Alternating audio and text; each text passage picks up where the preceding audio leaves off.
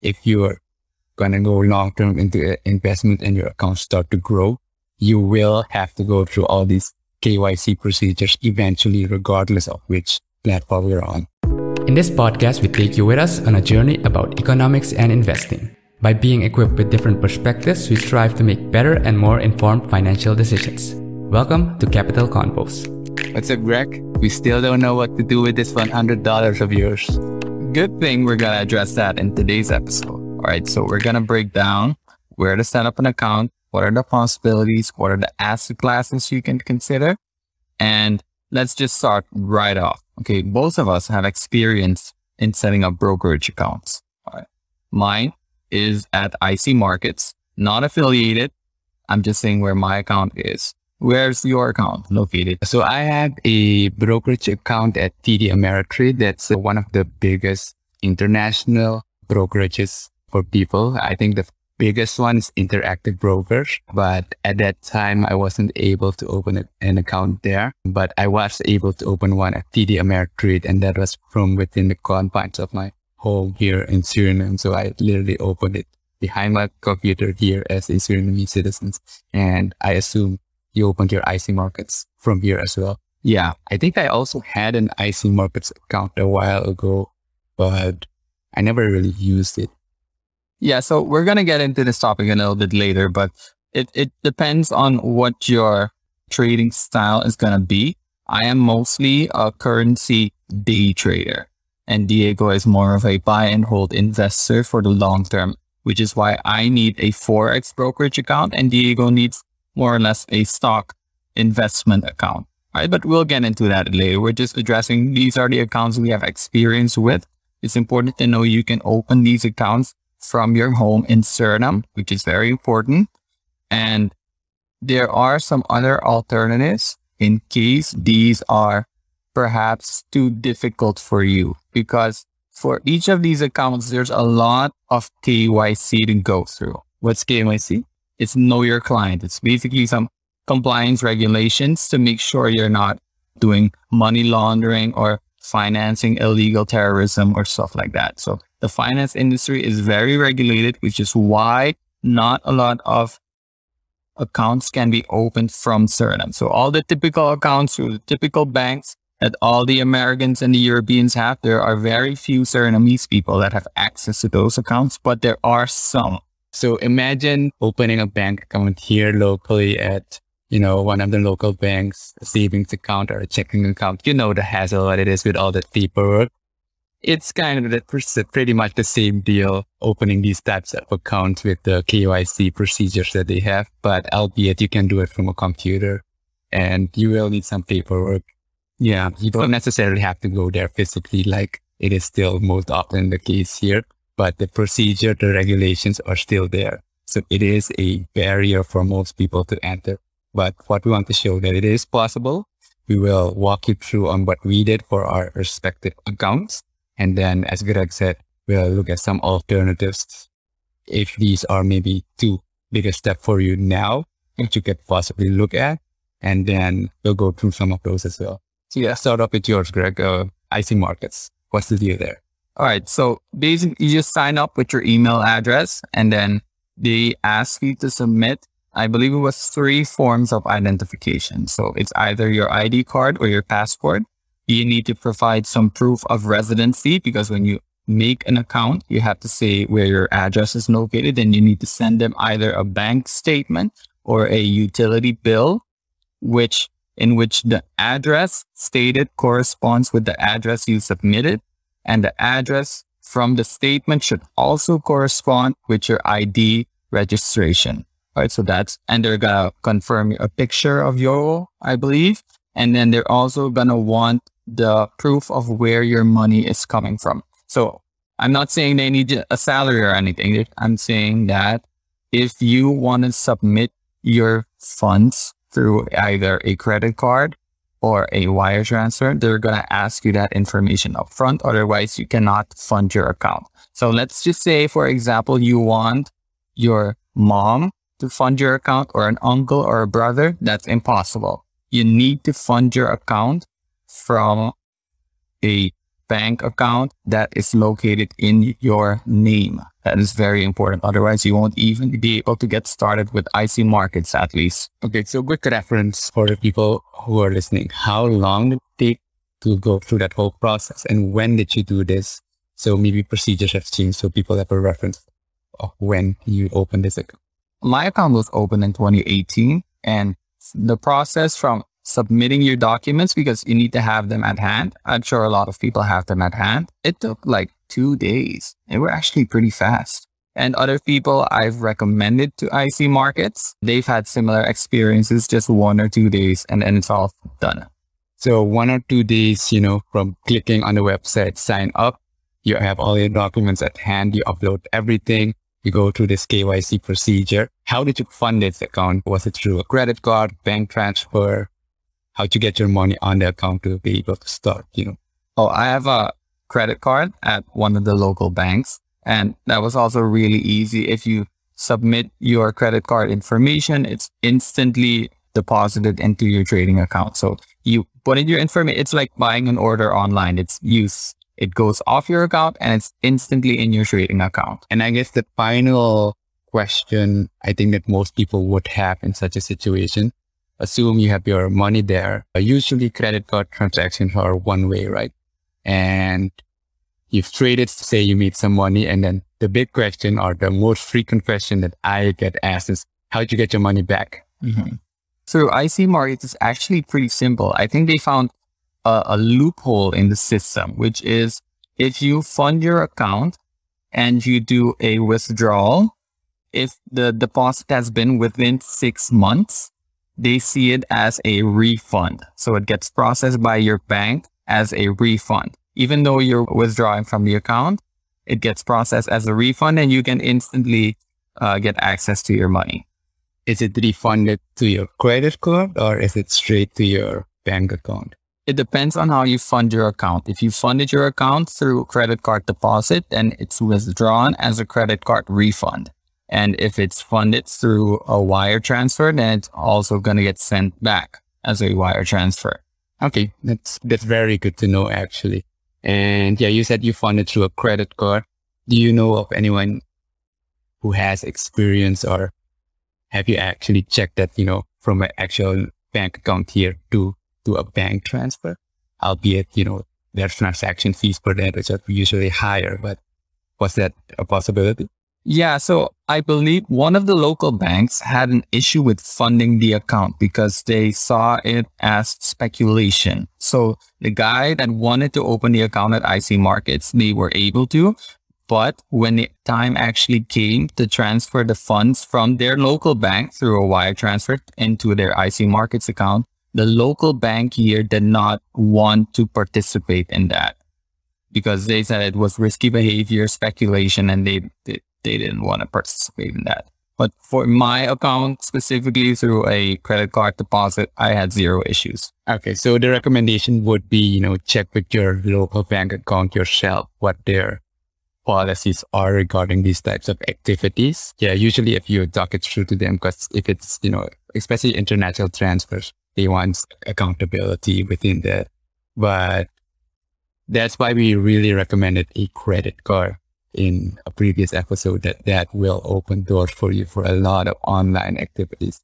And as you can see from Greg's experience, this is one good example of where that came handy. Yeah, and just to note that if you do a wire transfer, either deposit or withdrawal, there's a lot of fees that come with it. But with a credit card, it's feeless and it's instant. It's very convenient. You would be missing a lot by not using that option. And how about you, Diego? I opened my account at TD Ameritrade. That is as I mentioned before, large international brokerage. They're the second or third in North America at least, and one of the biggest worldwide. So for me, the process was pretty similar. You sign up to the website, you select what type of account. It should be individual, business. For the most people as retailers, it would be individual unless you have, a big business or you are already well versed in this environment. But for most people, individual, they'll tell you what you'll need. If you're a US citizen, you have the standard social security checks, yada, yada, yada. but that's not really interesting for us. So as a foreign individual, one from Suriname, it's pretty similar to yours, proof of identification. So you'll need to upload something like your passport or your ID card, proof of residency. This can be through a utility bill, bank transfer. And of course, the same KYC procedures as you'll need a funding source. Or depending on what it is, you could also upload an employment letter that helps build your case, because they really screen that. What you have to do after you upload that, I opened my account in 2018 as well. So we started around the same time, I guess. Uploaded those documents, they'll send you a verification email with some additional document requirements, because you'll need to send what I had to do, at least a signed document, and I had to fax it. I'm not sure why. Faxing? Really? I'm not sure why. Maybe because, the finance space is very highly regulated and they go through a lot of security checks. Maybe that hasn't been phased out yet. But I had to sign a document, like paper and pen, sign a document and send it through a fax.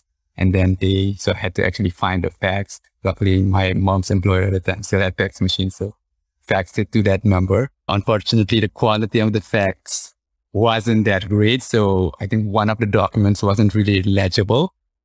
And so they emailed me back. So if I could email that, a scan of that document, so I could email it. So hopefully they transitioned fully online for that KYC part to email.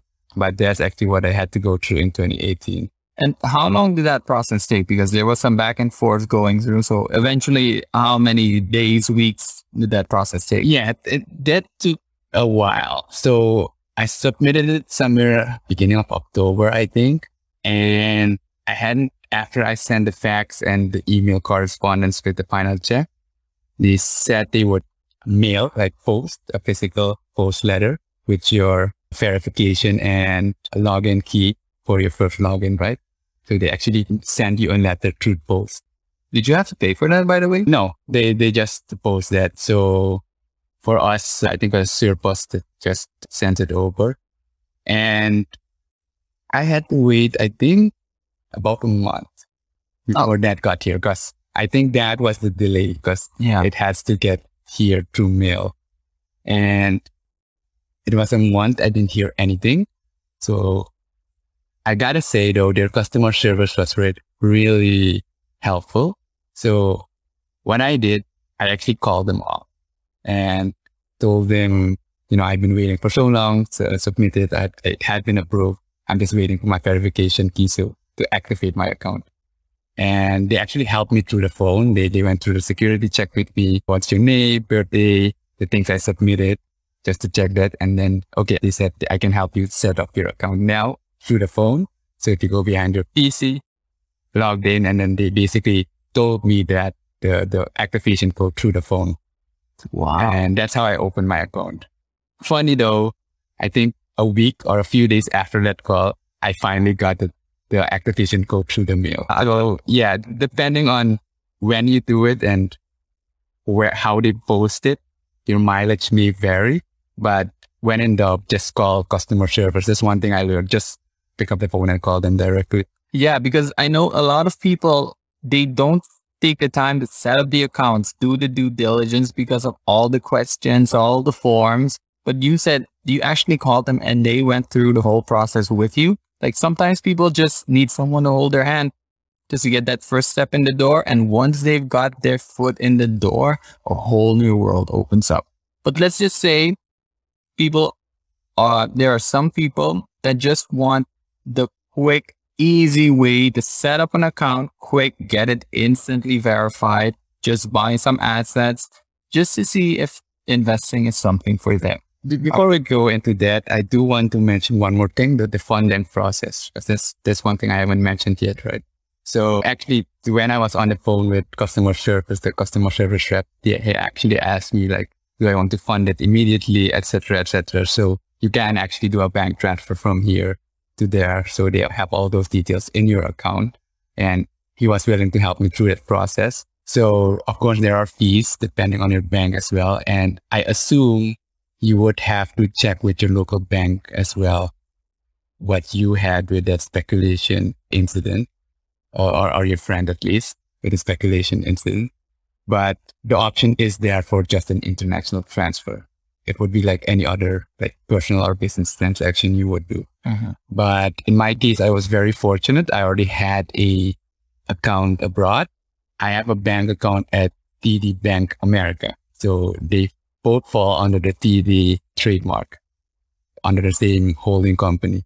So they have a easy integration, but I guess this is with any US bank account that you can just, link your TD Ameritrade and your TD bank account with each other, and you just transfer the money from your checking account basically to your brokerage account.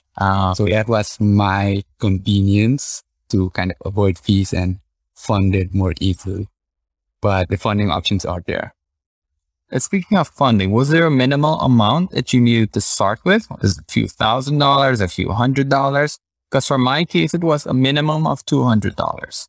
There wasn't a minimum, but the guy did suggest, I think it was $50 just to, start off. Yeah. But not that they had a hard minimum. I do remember why I didn't check Interactive Brokers anymore, because I think they had a minimum of $250 or $300 that you had to start to get that verification. All right. Okay. So going from there, if someone says, okay, I don't want to go through all of this compliance stuff. I have perhaps less than the minimum required to start an account. I just want to get my feet wet, find out if investment is something for me. Are there possible accounts, Diego? Yeah, there are other alternatives, as we mentioned in the beginning, to the two we used. And actually, I used a lot of these alternatives as well. But we wanted to give a brief overview of, the traditional route. And before we mention and go through some of those, there is one caveat I do want to give, is that eventually, if you're going to go long-term into investment and your accounts start to grow, you will have to go through all these KYC procedures eventually, regardless of which platform you're on. Do you mean that as your account becomes larger and larger, that the restrictions and the compliance becomes larger, or as you start to get more money, you want to put it where it's safer, and then you put it in the traditional accounts? In your first case, if your account gets larger and you're using one of these platforms that you didn't have to go through all these KYCs in the beginning, there is a limit to how big your account can go.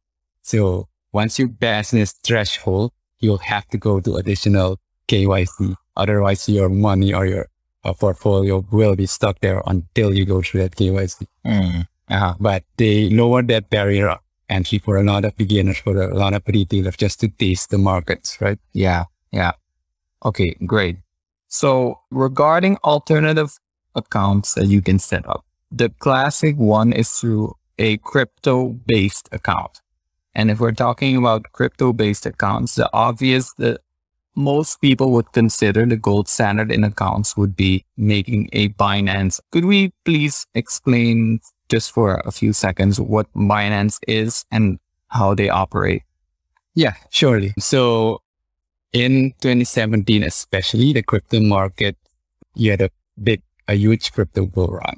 And this gave chance to a lot of individuals to use crypto as an access point to get into these alternative markets and use them to get access to stocks, the traditional investment types through derivatives. We'll cover that probably in a future episode, but it was a way to get access. And Binance was established, I think, 2017 as well, around that time, and has quickly grown to be one of the largest crypto exchanges in the world, period. And they've gone through a lot of KYC procedures. They have offices all over the world, and them being the biggest gives them, I guess, kind of a authority figure or kind of trust figure for most individuals to start there. So yes, Binance is just a exchange, basically a broker, but with crypto being first, if that makes sense. So that's if you're considering a crypto-based account. But we have a different one that's called Uphold. And through Uphold, it's actually also a crypto-based exchange, which you can use those assets to buy traditional assets. So you can fund your account You just need an email address and then deposit some crypto assets into that account, and you can buy traditional assets like stocks, bonds. They have the typical, I would say, the top 100 stocks in there. You can buy Berkshire Hathaway, Google, Microsoft, most of the assets you would want to hold for the long term. So let's just say you want to have a brokerage account, but you don't want to trade cryptocurrencies because it's not up to your risk tolerance. You can still use crypto-based assets, crypto-based platforms to buy traditional-based assets. Right? So there is a way for you to access the markets, even if you want to start small, even if you don't want to do all the risky assets like cryptocurrencies, maybe not for you, but you just want to buy some stock. There's a way to do that. Yeah, definitely. And Uphold I also have an Uphold account, so I do have experience with it. And as you said, it was pretty easy. Email address, yada, yada, yada, fill it in. And I think you do have to go through a base KYC with address that you have to upload, but that's way, way less than all the paperwork I had to go through and back and forth with the TD Ameritrade. Yeah. You can open different wallets there. You have the crypto wallets and then you have the derivatives. Fun fact, with Uphold is the partner platform for, if you've been using the Brave browser, we are the partner platform for the Brave wallet. Wow. So all your rewards, if you don't know what the Brave browser is, Google. Brave browser is basically a Chrome-based browser with added and extensive privacy and protection with ad-free blocking. And actually, they pay you to watch ads in crypto. And that gets rewarded to your Uphold account. So you can get money by browsing the internet. Basically, yes. But if I started using Brave, we're going on a slight tangent here, but I think this is a nice example. In 2017, 2018, I wrote a few blogs about it. And they had this referral program. And the basic attention token, which is the token or currency used for the Brave browser, was very low at the time. And using Brave for, I think, 3 years now, 3 to 4 years. If I had not sold a single reward I earned from using the Brave browser, today, my Brave Uphold account would equal to around $400 or $500 in US dollars just by using the Brave browser. But of course, I sold here and there. It's not that much at the moment. I think it's around 100 or 200. But if I had not sold anything from the rewards, today it would be around 500. I think at its peak a few months ago, it was near $1,000. Wow. That's by doing nothing other than what you would regularly do on the internet. Yeah. And just activating your Uphold wallet with Brave and setting that up. But that was a slight tangent. With alternative platforms, another one I think it is very good to mention is FTX. FTX is also a crypto-based brokerage account, but it's very popular among traders. And not so much for long-term passive investors, but more speculators, traders who need a lot of liquidity in the markets. And they've quickly grown as well. I think they started in 2018 or 2019. And they are now considered one of the trading platforms with a crypto approach. And they also have like derivatives for a lot of stocks, etc. So if that is an option for you, same procedure like most, you go through the base KYC. But still not as stringent as TD Ameritrade or those traditionals. No. Basically, any alternative with a crypto approach, their KYC is very flexible at the beginning. It's only once your account starts growing that you have to go. Basically, they have levels of verification. First level, you have limited. You only have access to a few of their features, and you can only withdraw to a maximum amount of maybe 1,000 or 2,000, depending on the platform.